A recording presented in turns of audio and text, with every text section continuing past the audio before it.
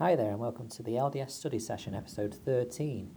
I wanted to start today and start on the second day of this week looking at the Come Follow Me section. The Come Follow Me section for this week is found in June 10th to June 16th, Matthew chapter 26, Mark chapter 14, Luke 22, and John 18. Not as I will, but as thou wilt. And of course, here we have the defining closing moments of the Saviour's life and ministry. He has just finished up to the last part, teaching his disciples, preparing them for life without him. And he is now instituting the sacrament, and then, of course, moving forward through the Garden of Gethsemane. So very poignant and just really love-filled moments for the Saviour as he goes and really achieves what he came to do, because of course we know that he taught many things, he did many miracles, he did many things like that. However, the true and ultimate reality is that he came to this earth to do this work, which we're now going to study over these next 2 weeks, and 3, including the resurrection. So it's very important we kind of understand and take these next few weeks very seriously as we study.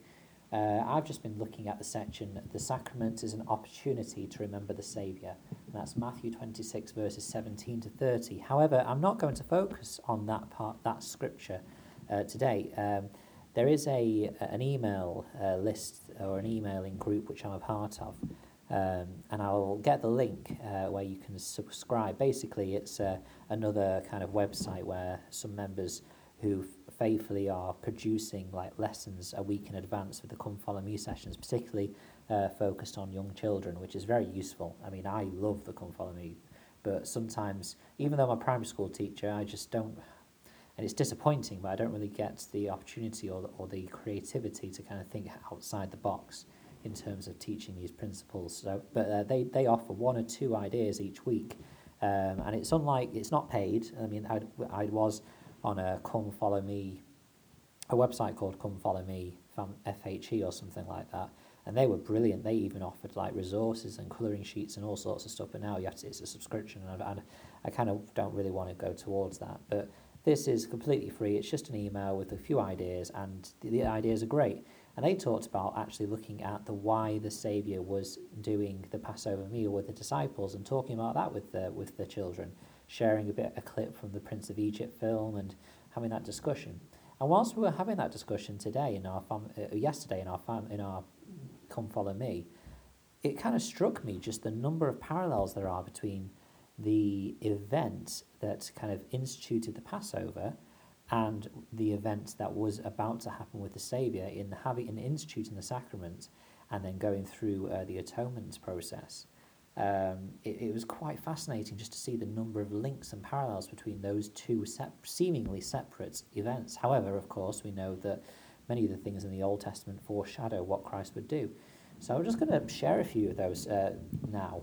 So if we look in Exodus chapter 12, this is where we find the Lord instituting the Passover.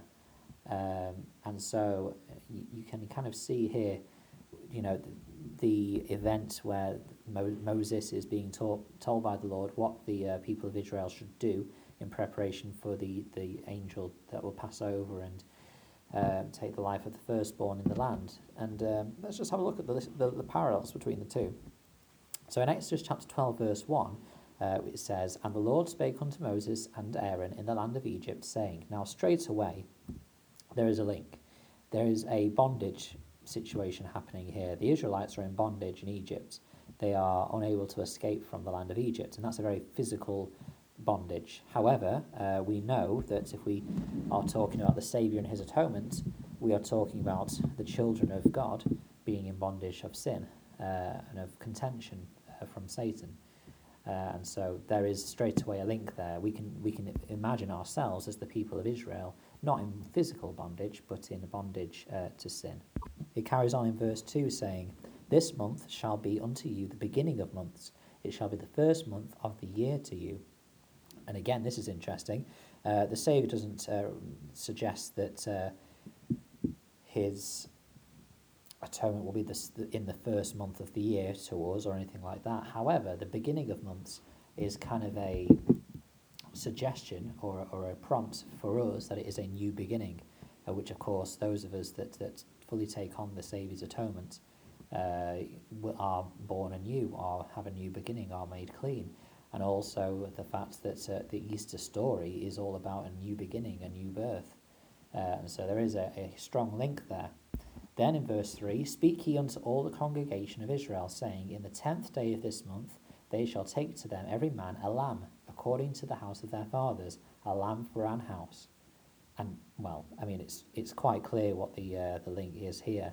Why did it have to be a lamb? Why did it have to be that particular animal? Because, of course, this is symbolic and representative of the Lamb of God, who would ultimately be slain for the sins of the world.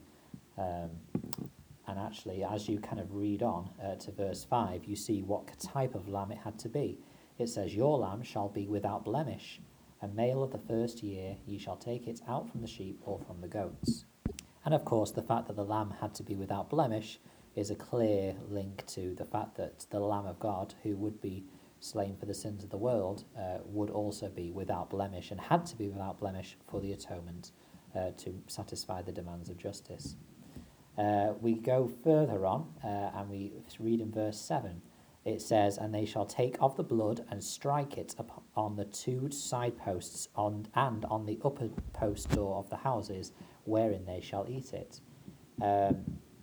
Again, blood is a very symbolic kind of object. You know, the blood of the lamb that is brushed onto the sides of the doorposts indicate the blood that would be shed by the Saviour in the Garden of Gethsemane.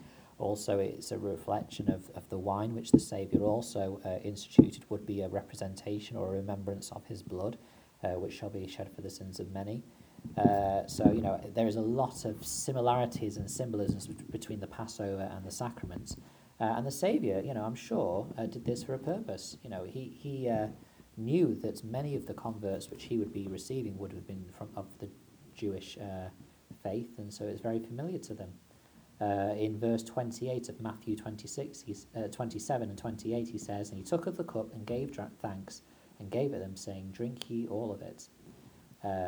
For this is my blood of the New Testament, which is shed for many for the remission of sins.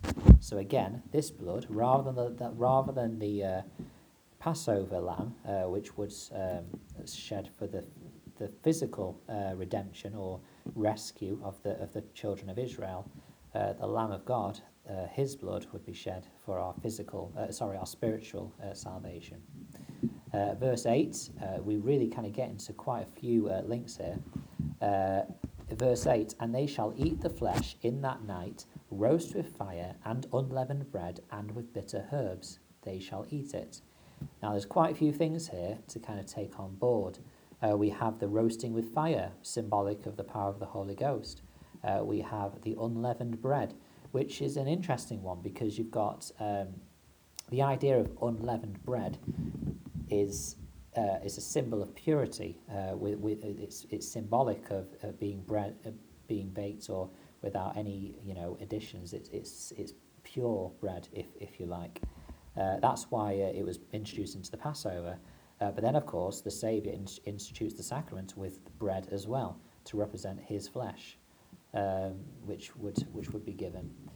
And then, of course, we have the bitter herbs, which indicates the bitterness of sin, or the things which the Saviour would be removing or saving us from.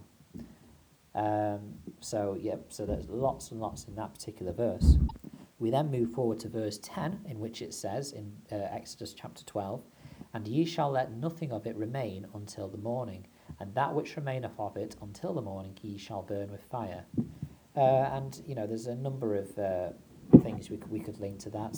One of the things which I thought of was kind of the way we have to accept our Saviour, Jesus Christ. We need to accept him fully.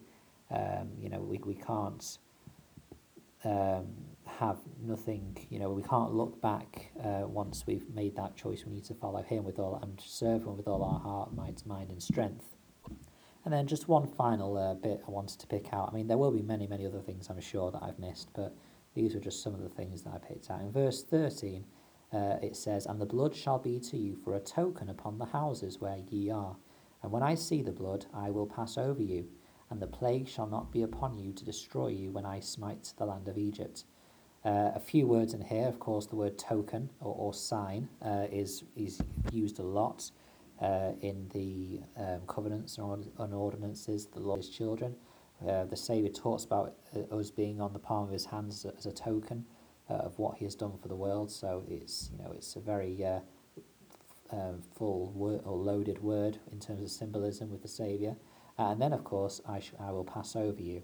The fact is that, again, this was a very physical escape from sin, but we will be passed over, the destroying angel will pass over us spiritually as well.